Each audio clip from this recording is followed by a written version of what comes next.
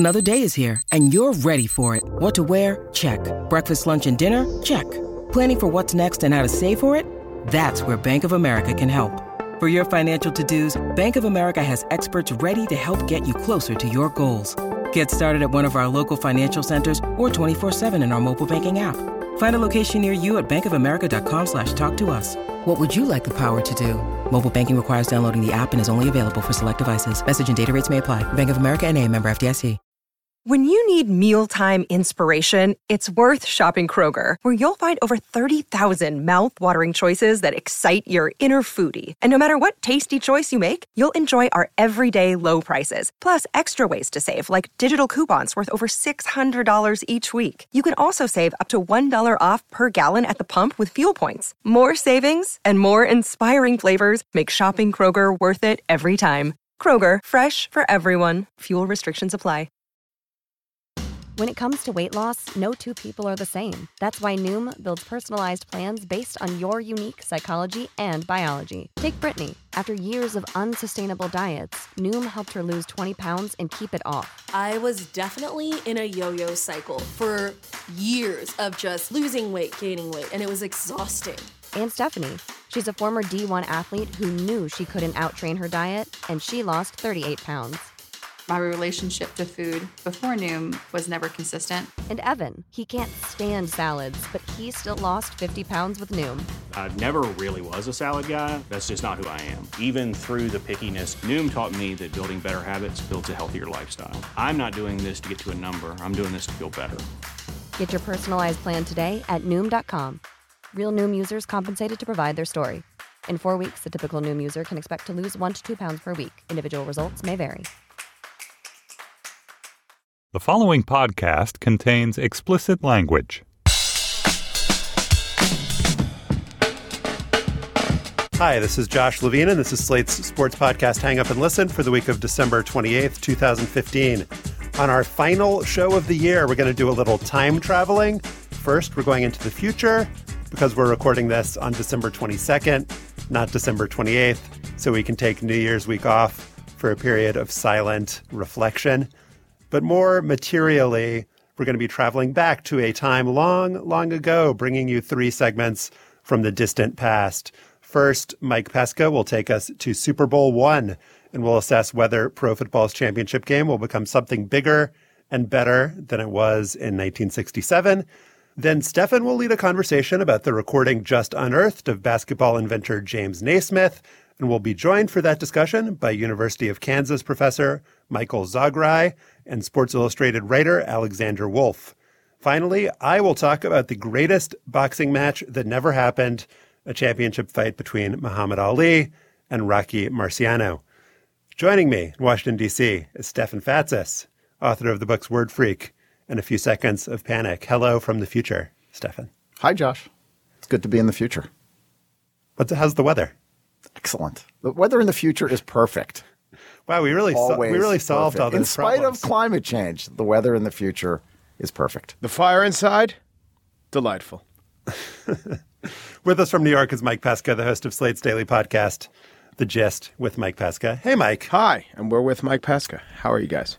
Should we do some whimsy watch from the future? Yeah. What did you notice? Odell Beckham Jr., he had a drone flying over the stadium, drop down onto Josh Norman's head.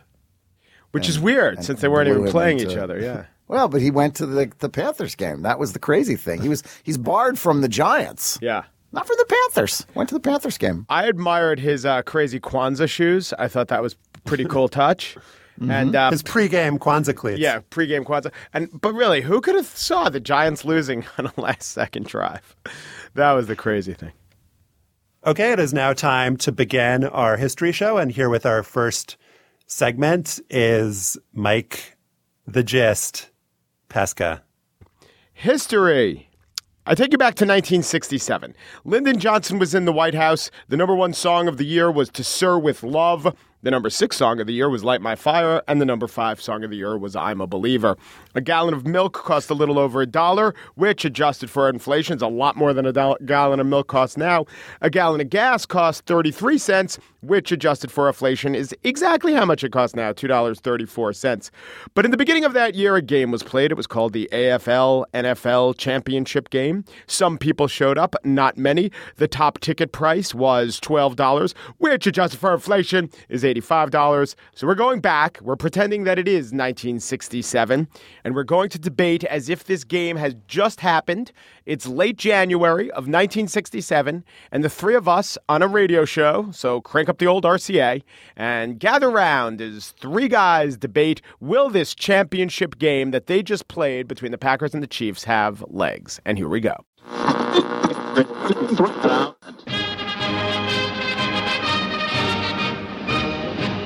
So what do you guys think? It was a bad game. We knew it would be a bad game. The spread was 14, but as predicted, the Packers would not have any trouble with the Chiefs, and they didn't, 35-10.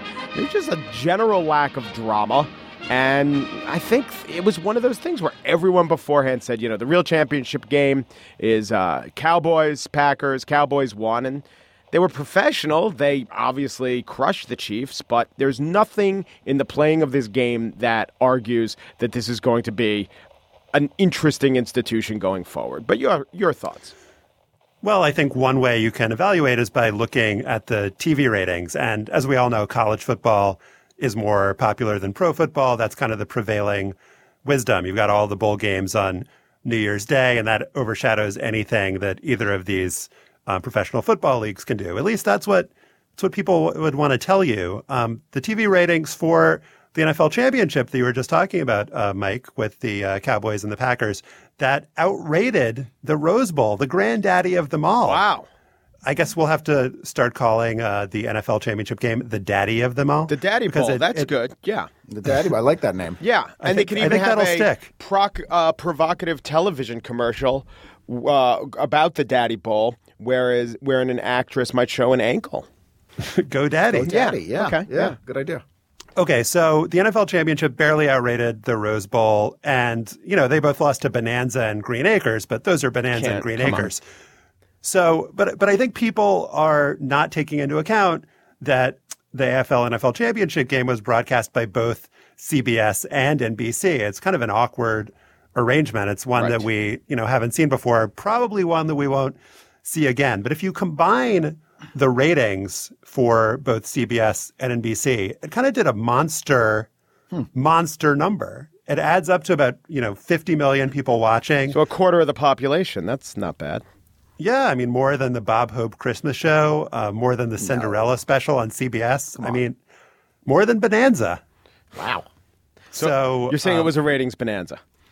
I'm saying it was a ratings bonanza. But I think you have to also look at actual fan interest in the game. Yeah, it's a curiosity. These two leagues have been going at it for a while now. We've started to see some players migrate from the upstart AFL over to the NFL. Pete Gogolak, the kicker, recently moved over to the New York Giants. Interesting that it started with the kicker. Who would have anticipated that the war between the NFL and not just the a kicker, one of these weird side kickers, the soccer guys. I mean, that's just crazy.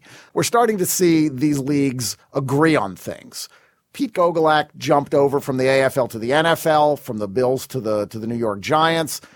That emboldened the players. We're seeing fighting among these leagues, but they need to find a way to stop this, because there is clearly some market potential here if these two organizations stop fighting. They've agreed to merge, and that's a huge step. So this big game, the Daddy Bowl, as we're calling it, I think is a step forward. Whether fans are going to want to show up to watch it, though, they're going to have some work to do. The LA Coliseum, giant venue, right, guys? Only about a third of the seats were sold for this game, and maybe that's because the prices were so high at $12, but maybe that's just because this really was kind of an anomaly, that they tried to trump it up and make it seem like it was more exciting than it really was. And they really did do that. I mean, you saw the halftime show, Al Hurt. I love Al Hurt. Yeah. He was great. I thought that was a great halftime show. Nice idea, right, to get some entertainment, some real entertainment going in the middle of the game. But But whether fans are going to want that kind of glitz and glamour, I'm not convinced. Look, first of all, I just wanted to go back. I mean, we all saw the Bob Hope Christmas show, and obviously Joey Heatherton killed. But I think some of the jokes are getting old, like when Bob said to Joey, "How'd you learn to wiggle and waggle like that?" And Joey said, "Your golf swing." I know it got a laugh from the troops. I thought a better joke was when Bob Hope said to the troops, there in Vietnam, "I just want you to know the country's behind you 50%. So Hope still got it. So what I'm saying is that's maybe a bad comparison. But I think what you're talking about the merger of these two leagues, that's the only reason why there could be some hope. The other league has to get better. The AFL has to get better. So maybe the NFL, as the joint leagues are going to be called, maybe they'll just make the AFL better. It seems like I think it was a fairly smart move to absorb the rival and everyone will get richer. And so one day, and maybe they'll even move teams into the AFL. And so one day, 10 years from now, the Daddy Bowl, 20 years from now, there'll be this lack of distinction between what the NFL and the AFL is. But unless they do that, the Packers, the quality of football, it doesn't make any sense to have the penultimate game being, you just have baked it in that it will be the ultimate in football. There just can't be an AFL team that's going to come along to challenge the supremacy of a team like the Packers or the Colts or the Cowboys. I disagree. I think that the only way that this game becomes something bigger than it is today is if the leagues stay separate. I think the merger is a mistake. Oh, so that's a decent point. It's a curiosity then. If you put everything together into one NFL, these teams are all going to be playing each other during the regular season. It'll basically just be like what the NFL championship game is today, except you just add in a bunch more crappy teams. It's like, it's not anything different. Like the promise of the NFL-AFL championship game only comes if the AFL stays separate and becomes better. And I think people will enjoy watching the AFL, try to take its shot at the NFL every year. People love an underdog. We all know that. Yeah. And, in baseball, if the leagues combined in baseball and you had all the teams playing every year, nobody would, want to watch the World Series. The only reason that the World Series is interesting is because you get to see the Dodgers and the Yankees. These games that you don't watch Josh, during the regular year. But the AL and the NL in baseball have a long, long history, 70 years. I mean, this goes back a long time, 60 years for what we now call the World Series.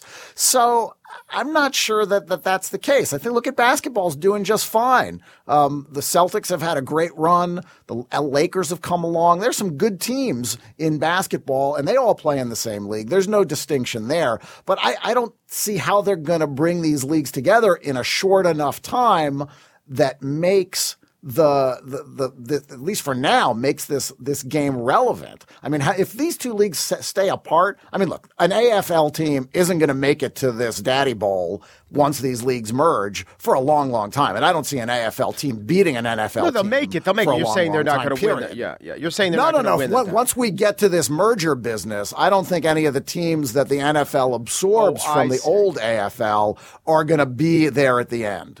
Well, maybe, obviously, Lombardi is a great, great coach, possibly the greatest coach since Paul Brown. I know it's anathema to say that, but I think there's decent evidence there. But maybe innovative coaching will come into play. I mean, this young Hank Stram guy, he seems he's not as smart as Lombardi, but let's say a more traditional coach gets his team out of the NFL. Let's say Bart Starr ages. All that stuff happens. Maybe a passing attack. The AFL loves to pass. I think that there's a future in that. The NFL traditionalists will always say you got to keep it on the ground. And sure, of course, most of your plays have to be on the ground if you want to win in the National Football League. But in the American Football League, I don't know if that's true. All right. Now, as you guys might know from Password, the hit game show. Why am I even saying that? Everybody knows Password. Let's do a lightning round. So I've heard some stirrings about something called like a North American Soccer League starting. Soccer is obviously the sport of the future. I mean, this is 1967. So, by 1976, the U.S. will win the World Cup. And, what's the World Cup? It's a big soccer tournament? I'll tell you after the show. Okay. Do we think that this North American Soccer League, will that kind of knock this football stuff, this American football stuff off of our TV screens and our radios. I still, call me crazy, I still say the future is highlight. I think that the fastest sport known to man is going to, the outdoor sports, horse racing, football, of course, baseball, the supremacy of baseball will never be challenged. Is it really likely that another outdoor sport will take the national imagination? Plus, with closed circuit technology and pari-mutuel betting, I believe that highlight will be the sport of the future. Mm-hmm. I think that soccer, if it takes a close look at the Super Bowl, it has a shot. And the reason it has a shot is the halftime. I want to go back to the halftime show because if soccer can bring in, and I haven't watched much soccer, but it sounds like if a sport wants to get off the ground in America You've seen these Pete days. Gogolak. I've seen Pete Gogolak. I knew he played that soccer game. They had pigeons at halftime, like 300 pigeons. That was awesome. They had the Bell Rocket Airman.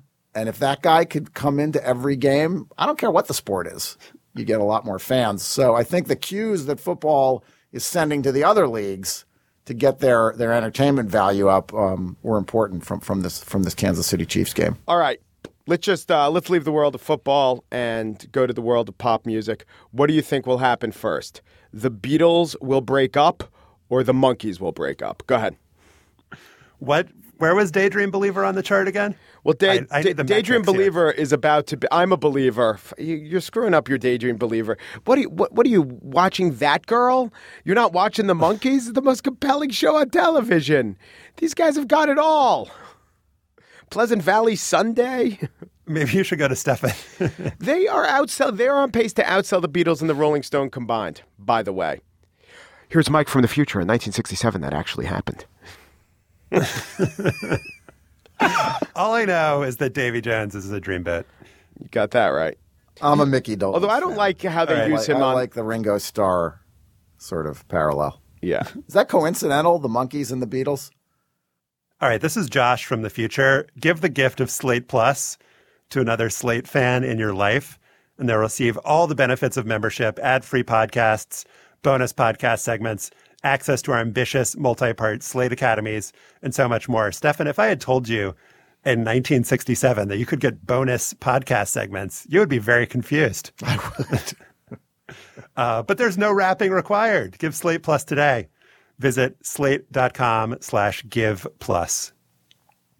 We all know the story of who invented basketball and when and where and how. James Naismith, December 1891, Springfield, Massachusetts, by hanging up 2 peach baskets in a YMCA school gym. But no one had ever heard Naismith actually describe his creation because no audio of Naismith was known to have existed. Last week came news of the discovery of a recording of James Naismith on a New York talk show in January 1939. The interview on WOR's We the People, hosted by a famous radio personality of the time, Gabriel Heater, is almost 3 minutes long. It is totally worth listening to in its entirety, so let us do that now.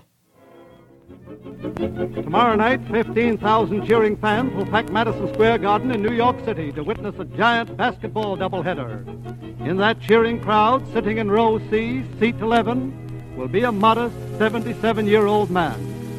Those fans won't know that he made possible the game they're watching. But you're going to meet him now. Sanger Coffee has brought him here tonight all the way from Lawrence, Kansas. Dr. James A. Naismith, the inventor of basketball. Dr. Naismith, how did you happen to invent basketball? Well, Mr. Heater, it was in the winter of 1891 when I was physical instructor at Springfield College in Massachusetts. We had a real New England blizzard. For days, the students couldn't go outdoors, so they began roughhousing in the halls. We tried everything to keep them quiet.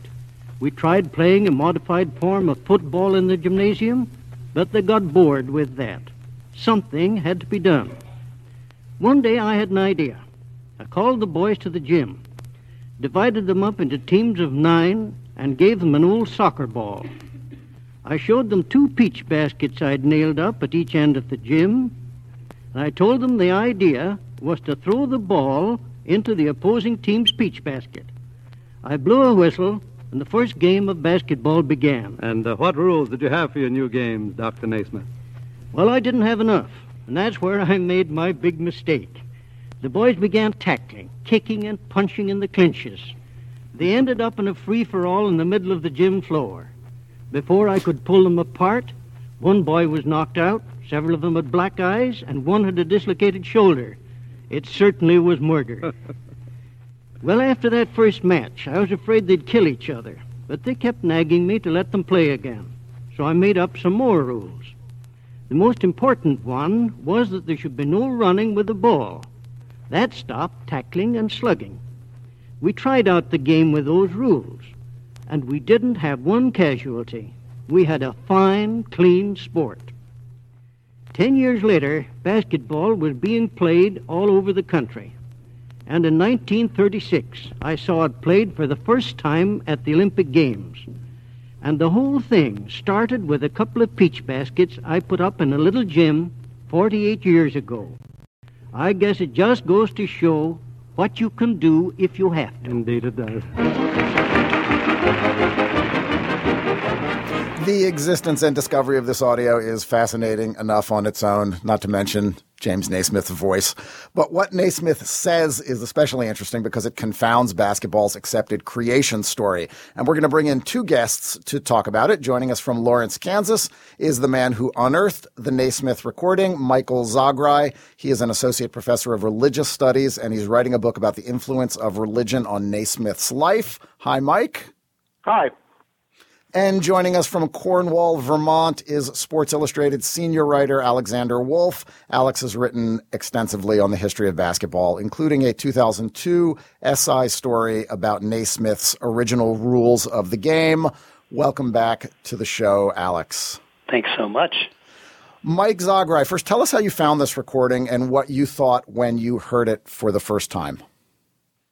Well, I had located a couple different references to the interview. One was in Bernice Larson Webb's definitive biography of James Naismith called The Basketball Man, and I found a secondary reference as well. So my graduate research assistant and I started to work to determine where the files or the archives of that particular show might be, and there are some old-time radio websites where, you can get individual episodes, but none of them had a full run. We continued to search, determined that the Library of Congress had what apparently was a full run of the show, and then began the process of locating and identifying, verifying that in fact was Naismith on the recording, went through the legal process to get the necessary permissions, and then I was able to get a copy of the recording. And the news here is that Naismith pretty much upends the story of how he invented the game, which was that he first created the rules, then he hung the peach baskets, and then he held the first game. In the recording, Naismith is pretty clear that even the foundational rule of basketball, no running with the ball, didn't exist before that first game, right? Yeah, that's actually rule number 3 if you look at the rules. So unless he changed the order of the rules, when he says he went in with a couple, that fits because no running with the ball is number 3. So it certainly is different than all the published accounts. So why should we believe this version of what Naismith says? He was an older man. Maybe he decided to change the legend of how he had invented basketball. Like, how do we know what he said in the 30s is what happened in the 1890s? Well, I think that's part of the whole conversation. We don't know for sure. There's not a definitive date still of when the first game occurred. There are typically suggested to be 3 different dates. It's supposed to be in December of 1891. And, first of all, what's interesting about the recording is there was no known recording of him. So that's significant in and of itself. I personally would not say that this in and of itself suggests that the other story is incorrect. The way that I look at it is that these sorts of things aren't necessarily always as clear-cut as they're presented, and that we may be seeing, or maybe hearing rather, part of that process, experimentation process, being described in this account. The other thing I would say is it's a very, very brief account. All of the guests on that show were, I don't know if they timed them, but they were limited to very, very short statements, and it's likely that he was reading from a script. So I guess what I would say is that maybe he is condensing down certain aspects of it in a form that he can present completely in the time frame. Alex, given your vantage point, what's actually hearing his voice do for you? Well, it's a thrill to hear the voice. I was actually surprised there wasn't a little more of that Scottish brogue I remember reading about in books like Bernice Larson Webb's great biography.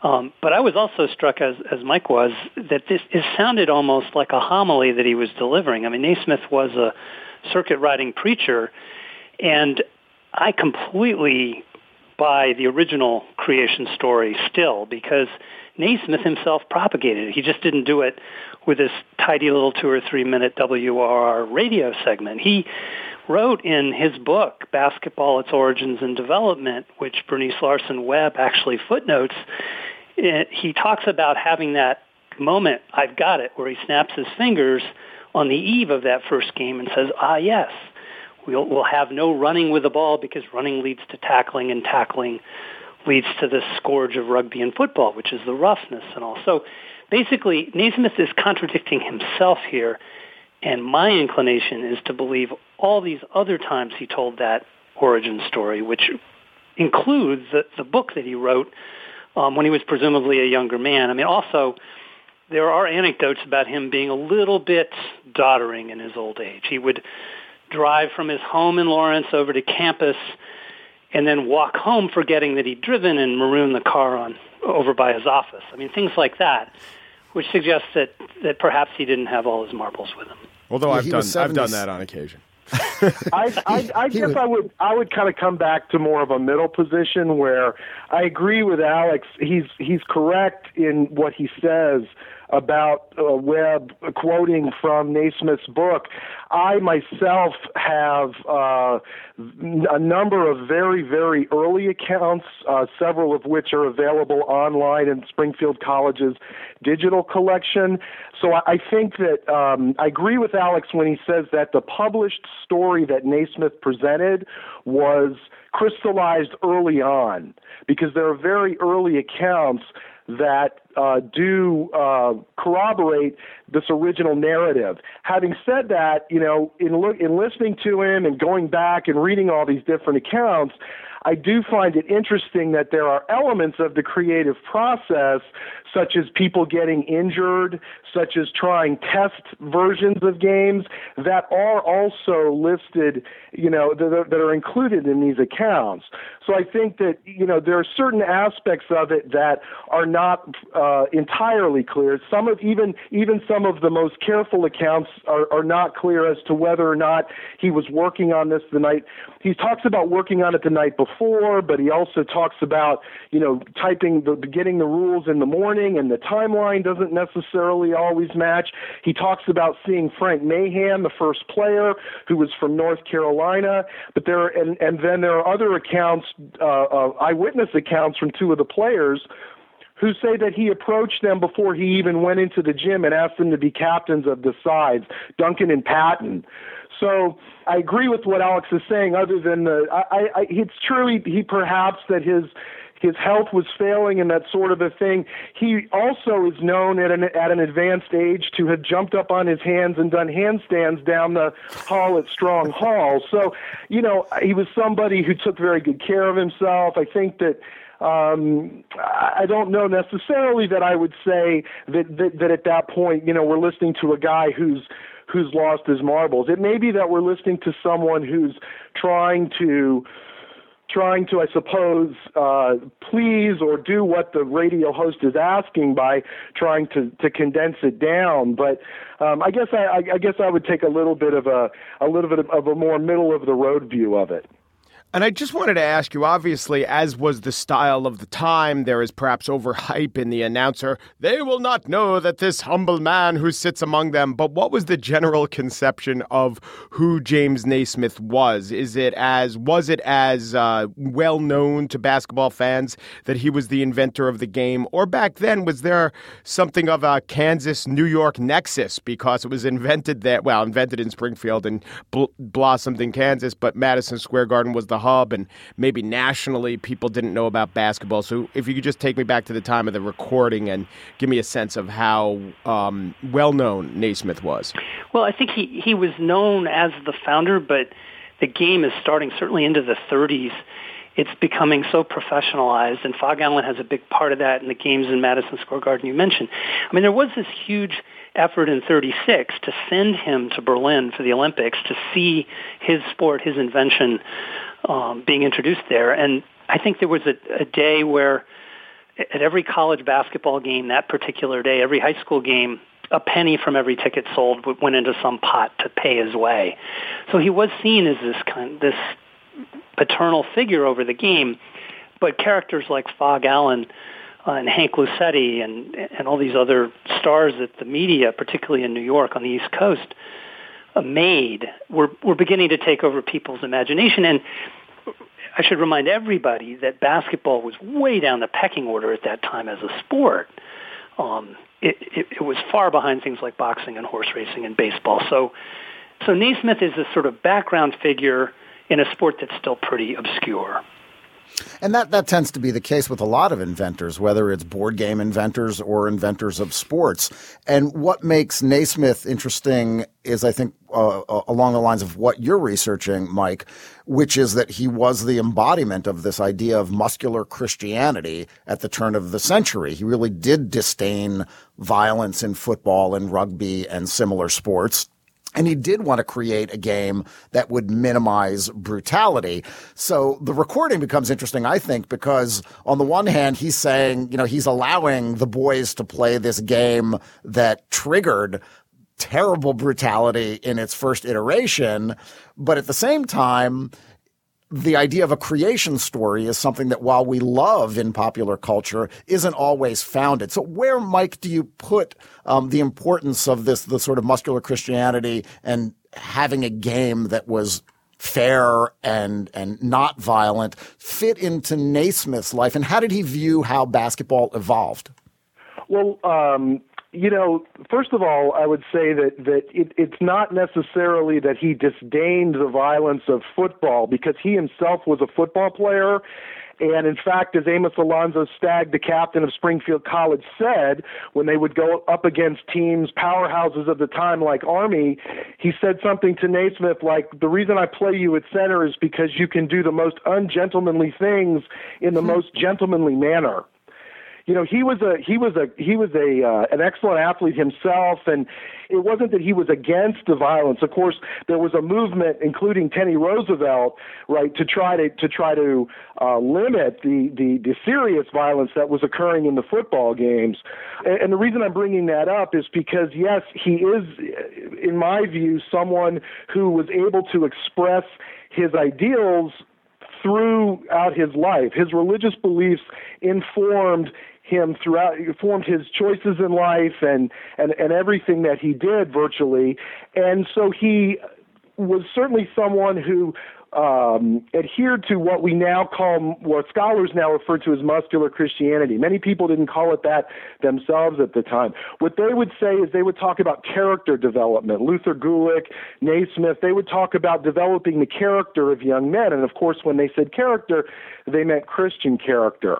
And remember that muscular Christianity arises out of a context in Victorian England when people are concerned that the offspring of the upper class are becoming weak and physically weakened. And there's a concern that with expanding colonial empires, these young men will need to be fit physically so that they can perform the duties of colonial officers or policemen or that sort of a thing. And then, of course, Teddy Roosevelt becomes a proponent of it in the United States. So it's the idea that you can be strong, you can participate, you can, if necessary, fight, but that you uphold a certain level of behavior. And he himself, I think, was presented in this way to the public. In other words, he's always been presented as this figure that's slightly removed from normal life and who was kind of bumbling in this regard and who went against the grain in another regard. In other words, he wouldn't make money off of his invention. But I think that for Naismith himself, my research suggests very strongly that time and time again in his life, he went out of his way to perform the task that he believed he was given, or that was his call in life, which was, as he says on his application to the YMCA, to win men for the master, to win men for God. So, another thing I wanted to say too is, if I might, is Alex was talking about the significance of Naismith, and Alex's book, Only a Game, he does a great job, I think, of going and talking about really the global significance of this game. And even though Naismith himself is kind of a figure off to the side often, it's amazing to sit back and really think about the influence that he's had historically and globally, and I think Alex in his book does a great job of talking about some of the different contexts where that's the case. Alex, last thoughts on the audio and the topic of Naismith? Yeah, Mike's point about how the game spread, it really was astonishing. They play the game right before Christmas in 1891. The exact day maybe we're not sure of, but these players then scatter, and they're talking about it. This guy, Frank Mahan, goes down to North Carolina, and then they're all trained as missionaries, so they're headed off to these far-flung points around the world with this game. So within a decade, the game's in China already by the early 1900s. So, in this indirect way, Naismith has planted these seeds all around the world, and we see Kristaps Porzingis out there for the Knicks, and who knows, however many other exotic NBA players. It all can be traced back to the fact that these were missionaries who played in that first game. What I wouldn't give for James Naismith to sit down with Kristaps Porzingis and have a conversation about basketball. All right, gentlemen, thank you so much for joining us. It would be better if Porzingis sat down, just to get closer. Yeah, probably a good idea. All right, Michael Zagrai, thank you so much. Thank you. I appreciate the opportunity to be on your program. Mike's an associate professor of religious studies. He's writing a book about the influence of religion on James Naismith's life. Alex Wolf, thank you, too, for joining us. Thank you, guys. Always fun to be with you. Alex Wolf is a senior writer for Sports Illustrated. He wrote a piece in 2002 about James Naismith's original rules. He's also the author of Big Game, Small World, and this year, The Audacity of Hoop, Basketball, and the Age of Obama. Make holiday shopping easier with the Slate Gift Guide, a curated collection of products selected by Slate editors and writers. These are the things that most improved our lives this year, wrapped up in one guide for you.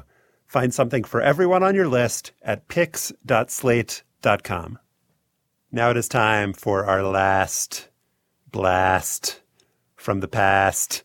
The movie Creed is not in the past, but it's fantastic, and you should all go and see it over the holidays. See Creed, do not see Concussion. See Creed, do not see Concussion. See Creed, do not see Concussion. Creed is a reboot of the Rocky franchise. It stars Michael B. Jordan as Apollo Creed's son, Adonis, and has Sylvester Stallone playing an older Rocky Balboa who serves as Adonis's trainer. Playing an older Rocky Balboa is not a new thing for Stallone. In 2006, he wrote, directed, and starred in another reboot of the franchise. That movie was called Rocky Balboa. The premise was that Rocky had been retired for a couple decades, running a restaurant, hanging out with Paulie. And in this universe, ESPN runs a computer simulation of what a match would look like between Rocky and then champion Mason the Line Dixon, played by Antonio Tarver. That's right, Stefan, Mason the Line Dixon. Here's a clip from that virtual fight in which the boxers are rendered in goofy-looking CGI. Now, let's go to our virtual arena and the opening bell. Dixon unloads on Balboa. Rocky has no answer. Balboa is eating jabs as he plows forward. Combination after combination raining down on Balboa. Oh, a jarring hook by Balboa. Now Dixon is done. He is reeling. He is almost out on his feet. Balboa turning up the heat. Pounds him across the ring. Oh, he's bit off more than he can chew. This time, believe it. The computer says the Philly slugger Rocky Balboa would be triumphant over reigning champion Mason Dixon in a 15-round decision. So inevitably, this virtual fight leads to a real fight, and spoiler alert from 9 years ago, Mason Dixon wins in a narrow split decision, but Balboa earns respect because this is a Rocky movie after all. I reviewed this movie back in 2006, but I didn't realize that this premise was based on a real thing that happened. Well, a real fake thing. A virtual matchup between undefeated heavyweight champion Rocky Marciano and the then undefeated Muhammad Ali. To tell the story of the Marciano-Ali fight, I have to back up a little bit and tell the story of the all-time heavyweight championship of the world, a series of simulated fights on the radio. Sports Illustrated's William Johnson wrote a story about that series, which was recorded and broadcast in 1967, the same year as the first Super Bowl. You're going to like the lead of this article, Stefan. Here we go. As all of us with a vested interest in the human condition should know, the innards of a computer are not but a banal gnarl of electronic glands and itty-bitty wire ganglia, roughly the size of, say, a healthy colony of streptococci. I just love the classic sports writing. The story continued.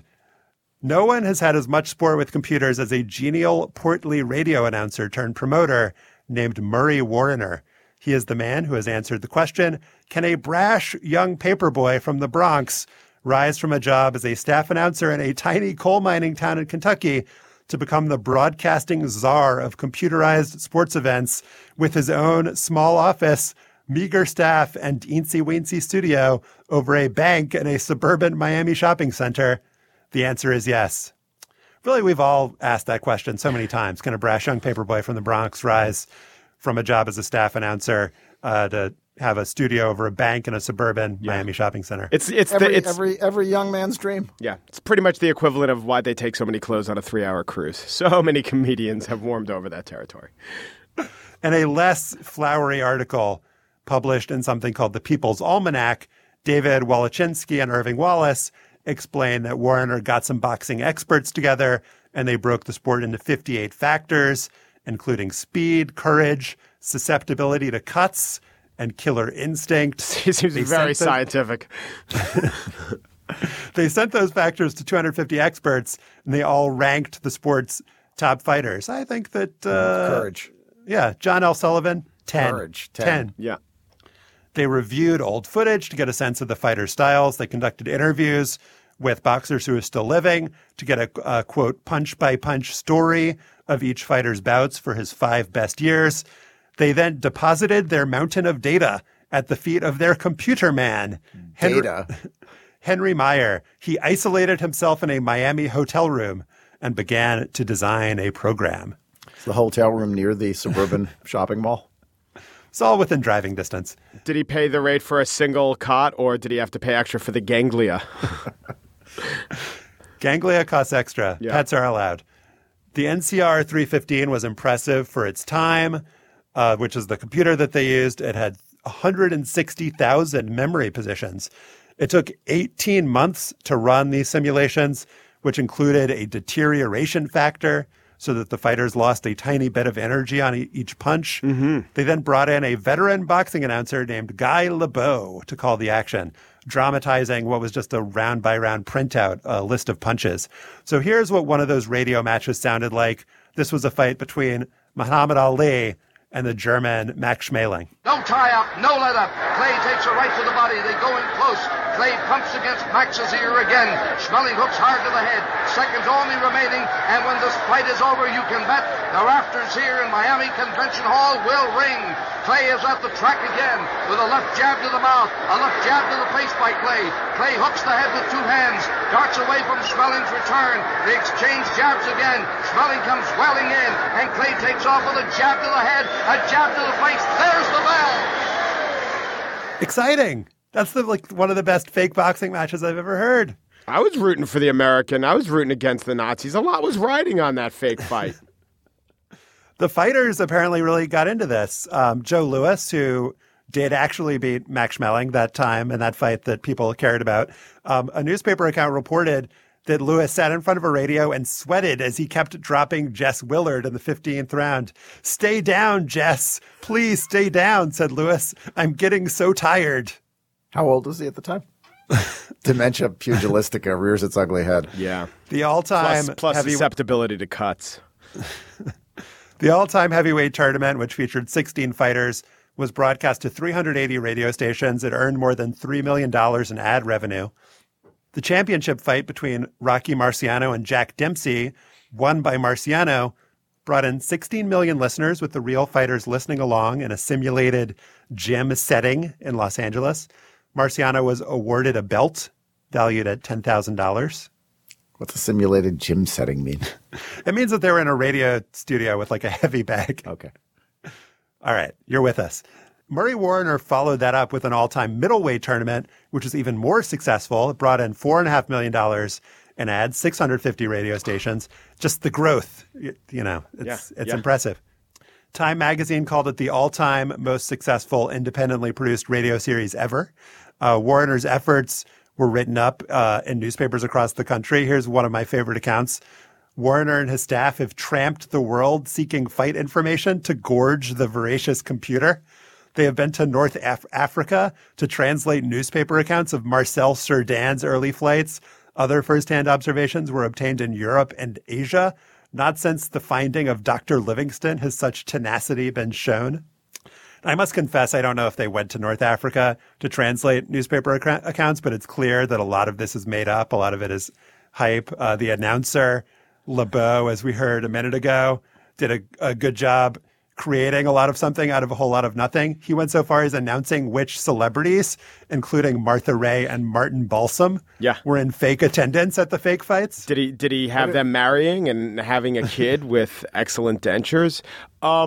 Or is that Martha? I always get confused with Martha Raye and Martha Reeves and the Vandellas. I think Martha Raye was a TV funny woman. I think you're right. Yeah.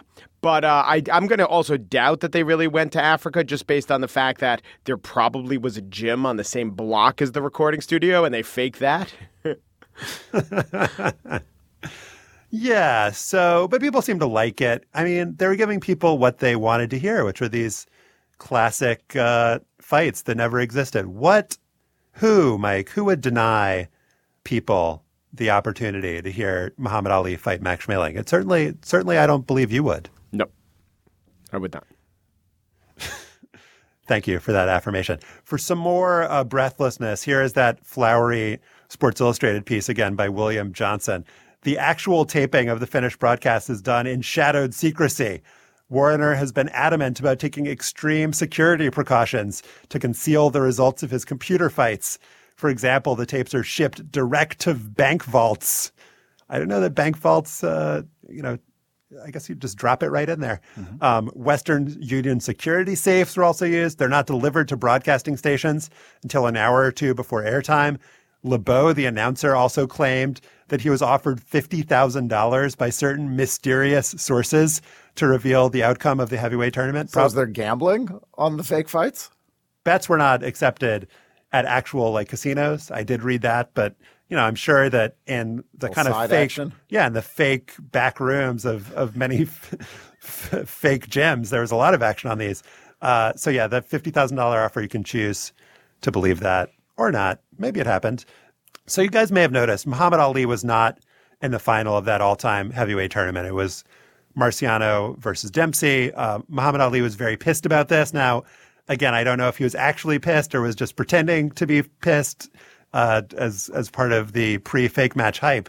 But as The Guardian's Sean Ingle documents in a great history of the Marciano-Ali fight, he's got the best account of this. Ali sued Murray Warner for $1 million for defamation after he lost to Jim Jeffries in the quarterfinals of the radio tournament. Ali called Jeffries history's clumsiest, most slow-footed heavyweight. Now, as you probably guessed, they decided to settle things in a way that was financially remunerative for all parties. Warner offered Ali... Not for Jim Jeffries. Poor gentleman Jim. Deceased gentleman Jim. Did Jeffries fight bare-fisted against Ali?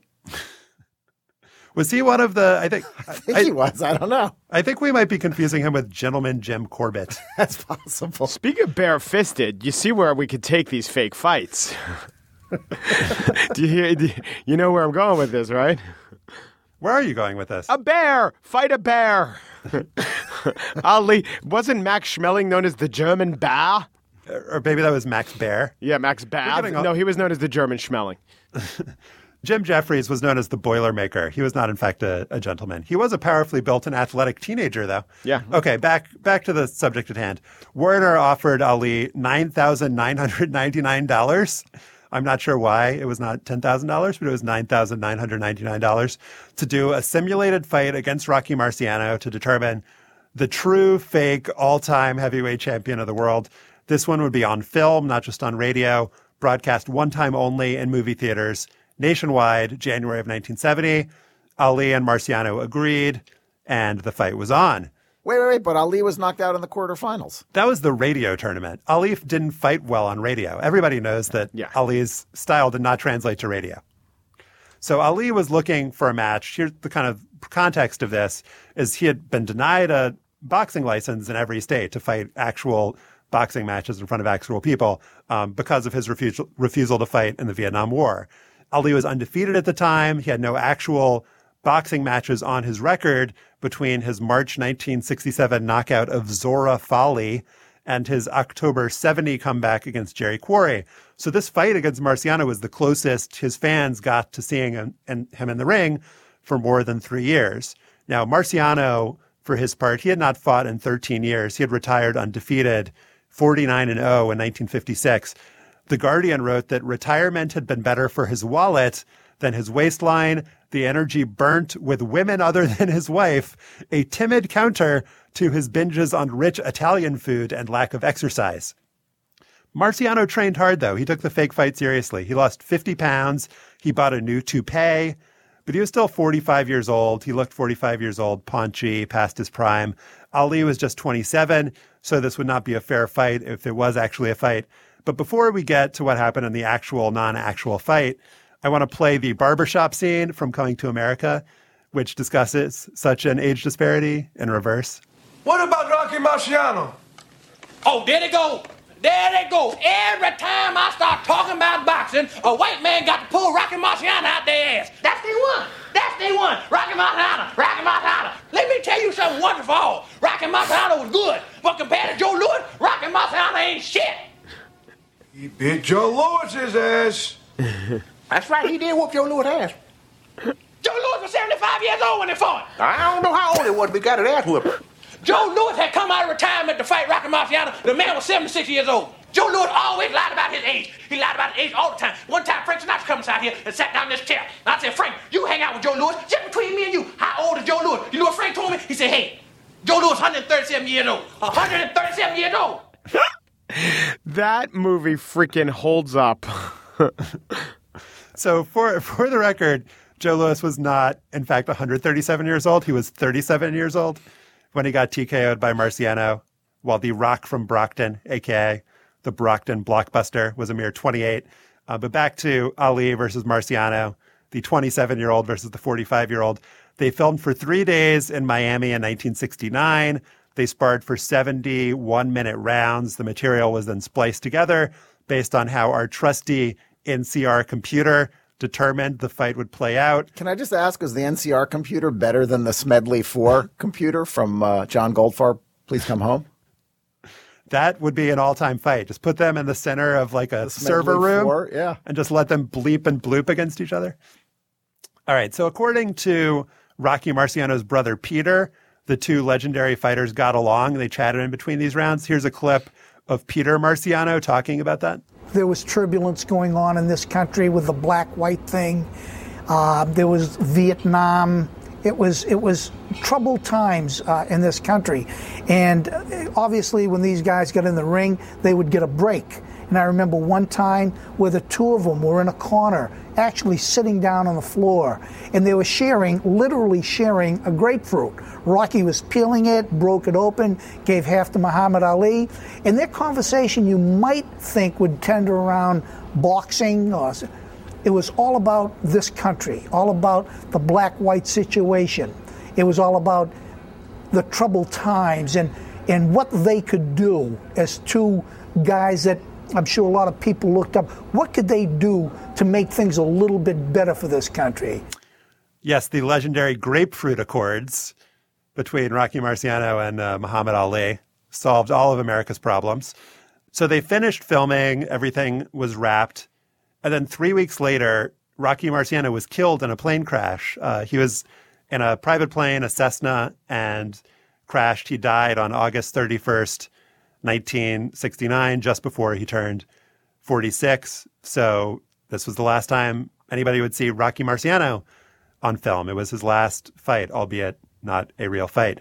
You know, I need to keep emphasizing that stuff. This was not a real fight, in case I haven't said that 400 times already. The fight was screened in movie theaters in January 1970. And again, there was like all of this hype, most of it probably, you know, as real as the boxing match was. The El Paso News wrote, the results are more of a secret than was the atomic bomb in 1946. Actually, I don't think that was in 1946. Wait, good fact-checking, El Paso News. It will be delivered to the theater or hall where it is to be shown by bonded messenger some 30 minutes before the fight is scheduled. The People's Almanac wrote that an estimated 1 million fans paid $5 each to watch it in America, and some 15 million more watched it in England, Australia, and Mexico. Hey, cheaper than the Super Bowl. There you go. On, again, the 20th of January, 1970, The Guardian writes that it was shown in 1,000 cinemas across the U.S. and 500 more in Canada, Mexico, and Europe. Let's listen to the beginning of the super fight, Rocky Marciano versus Muhammad Ali. And now this all-time heavyweight championship fight ready to go. There's the bell, and here's Guy LeBeau. Rocky Marciano, Muhammad Ali, Cassius Clay in this, the classic championship fight. Uniquely, the two only undefeated heavyweight champions of the world. I'm rather staggered by the size proportions. Marciano about 5'11", Cassius Clay about 6'3", perhaps a little bit more. Marciano is the shortest man that Cassius has fought, and Marciano is looking at the tallest man he has ever boxed. Marciano's immediate target is to take some of the speed out of the legs of Muhammad Ali. That left-hand jab scored for Muhammad Ali. He doesn't like to be caught on the ropes, and that's where Marciano wants him immediately. So that was the great Guy LeBeau. Strangely quiet about whether Martha Raye and Martin Balsam were in attendance at this fight. So I have some Martha Raye facts. Okay. You turn to me whenever you need them. I need them right now. Okay, Martha Raye was married 7 times. Among her husbands were Bud Westmore, who was a makeup genius, David Rose, who wrote songs including The Stripper. Dun, dun, dun, dun, dun, dun, dun, dun. Rose was also a live steam hobbyist with his own backyard railroad. She married a hotel executive. She married a policeman. She married a couple dancers. For Martha Raye, lust turned into love quite instantly. And then her last husband was Mark Harris, who was featured prominently on the Howard Stern Show for many years as a parodist. He wrote the song I'm a Gay Papa. He was gay while married to Martha Raye. He proudly admitted that. And now, even though he's a political parodist, he's very right-wing and writes pro-Trump songs. These some of the loves of Martha Raye. Martha Raye, politically conservative. Quote, I am a Republican because I believe in the Constitution, strength in national defense, limited government, individual freedom, and personal responsibility as the concrete foundation for American government. I also believe in being married to a gay man. Yes. There's a lot of subtext going on in this fight. So you guys have watched the footage. Yeah. Yeah. So it's kind of hard to exaggerate like how not real this looks. How do you feel about Rocky Marciano's toupee, first of all? Wait, you really think it looks that not real? I think for the time, I was actually surprised by the fact that, at a glance, it looked real. It looked like Rocky Marciano is not a professional fighter, let alone one of the greatest of all times, without a propensity for being cut. Muhammad Ali dances around him. I think it's kind of fascinating. My ganglia I guess I'm being ungenerous for the time. For the time. I mean, yeah. Rocky's got the dad bod, and if they did that today, they would there'd be some digital enhancement to his physique. The most off-putting part for me is that there's no audience. Yeah, it's like filmed in like a black backdrop. Smoky black backdrop. That's where Stallone got the idea for the match at the end of Rocky II. Yeah, this flight had to be held in secrecy, Stefan, because true. Don't forget about the bonded couriers. Forgot about the bonded couriers. I do love that the referee is sort of the classic referee. Looks like he's about 68. He's got those giant black glasses. So that's Jack Dundee, who is Angelo Dundee's brother. Wow. Angelo not available? Angelo Dundee was available. He served as Ali's cornerman in the fight. So that seems like maybe a conflict of interest. And in a very odd nod to the future, Paul Hogan was spotted at ringside. Paul Hogan, of course, best known as Crocodile Dundee. Yes, thank you. So I had never seen Rocky Marciano fight before. I don't know about you guys, but he has a I don't think very that's counted. I still think you haven't seen him fight. I had never seen Rocky Marciano before either pretend to fight or fight for real. He has a very strange style where he looks like he's very pronounced crouch. Yeah. Loves going in with the left. And he really is tiny compared to Muhammad Ali. The Guardian described him as looking like an undersized hoodlum from Dick Tracy, which I think is a good description. Yeah. So Muhammad Ali's reach was 82 inches. Marciano is only 68. He's kind of trying to punch Ali in the body. Ali is dancing around as he does, sticking and moving. Let's move along to later in the fight. I think this is the 8th round. Marciano keeps the target in sight down below. A good look right here why these are the only two undefeated champions in the world. Clay Wilson, a knockdown, and Marciano down for a brief count. He appears all right. He will take the mandatory 8 count. It looked like a right to the jaw, but it was set up by a couple of shots to the body. So remember susceptibility to cuts, Mike? You're really a fan of susceptibility to cuts. Yes, STC, my favorite stat. So Marciano was extremely susceptible to cuts during his career. He was undefeated, but he almost had 3 different fights stopped because of his susceptibility to cuts. He was not the Bayonne Bleeder, though. He was not the Bayonne Bleeder. He could have been the Brockton Bleeder. So in this fight, the computer determined that Rocky Marciano was going to get cut the fuck up. He's like bleeding all over the place. And by blood, I mean ketchup. They used ketchup to simulate the blood on Rocky Marciano. And it just gets worse and worse as the fight goes on. Have you seen Wild at Heart, the scene with Diane Ladd, where she completely covers her face with lipstick? Oh, yes. And yes, gets nominated for an Academy Award? Yes. That's what Rocky Marciano looks in this fight. And at the end of each round, the film cuts and you get the like tick, tick, tick, tick, tick, tick, tick, tick, tick, and you get the kind of dot matrixy readout of who won the round and why. And the chyrons stay on the screen for like a nanosecond. You can't read what's on the screen. So, one of them, for example, says like 0 knockdowns, 0 cuts, 0 injuries, neither fighter hurt.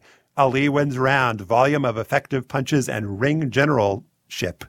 Then it goes like Marciano eye cut minor. Ali wins round, higher volume of effective punches.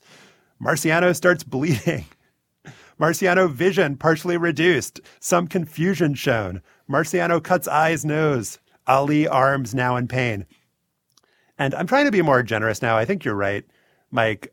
This is like fan wish fulfillment. It's fan fiction. It's filmed fan fiction. And I can imagine that's being exciting if you're watching it in a theater in January 1970. This is all obviously hype, but people wanted to see these guys fight.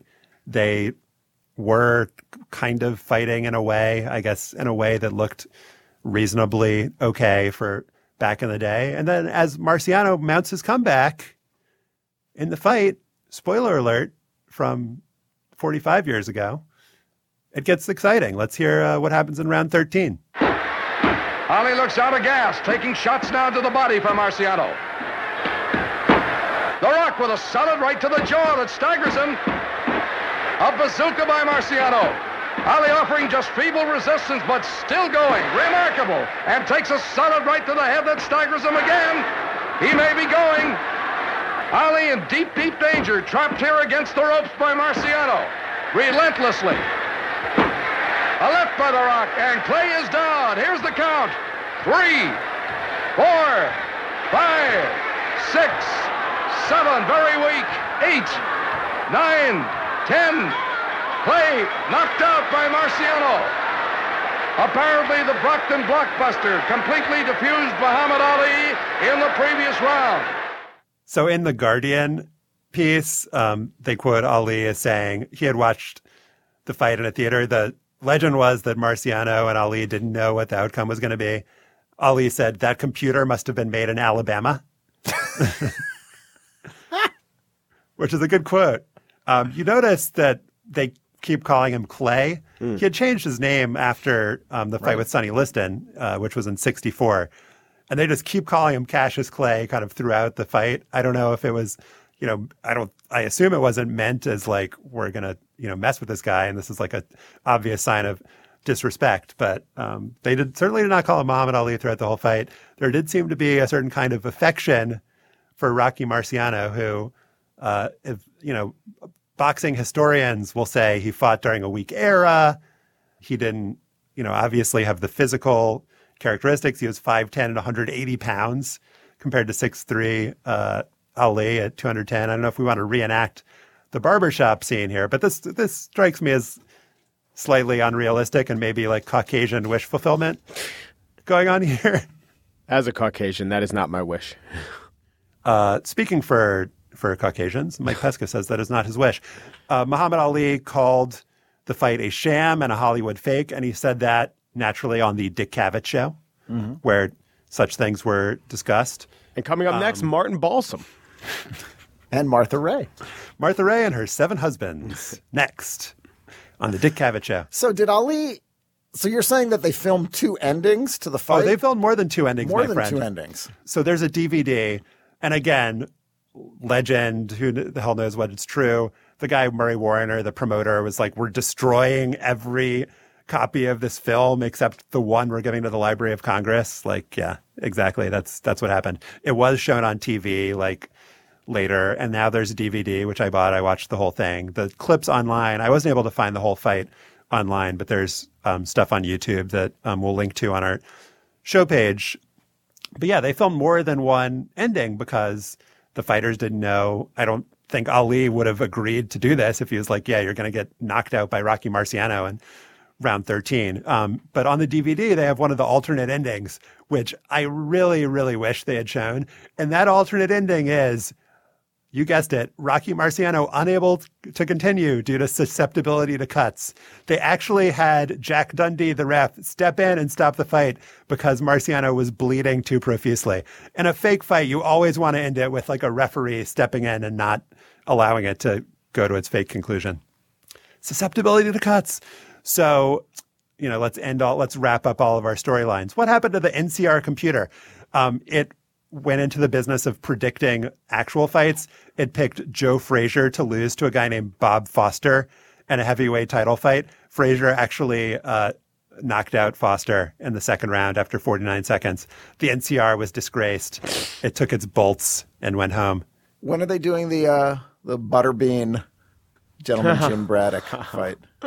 I think that'll be coming up soon. I think the NCR, we got to get that out of the closet, get rid of the cobwebs.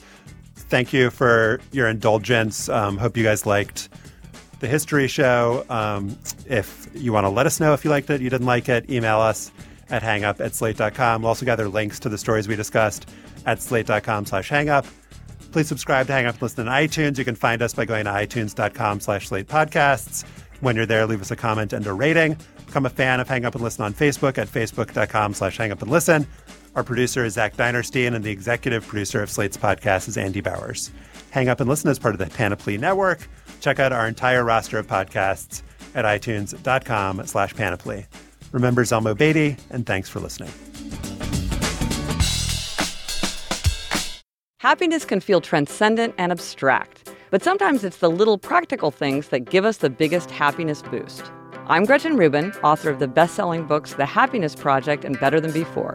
Each week on my podcast, Happier, my sister Elizabeth and I talk about things big and small you can do to add more happiness to your everyday life. Things like the 1-minute rule, the rule that any small task you can do in less than a minute, you should do without delay.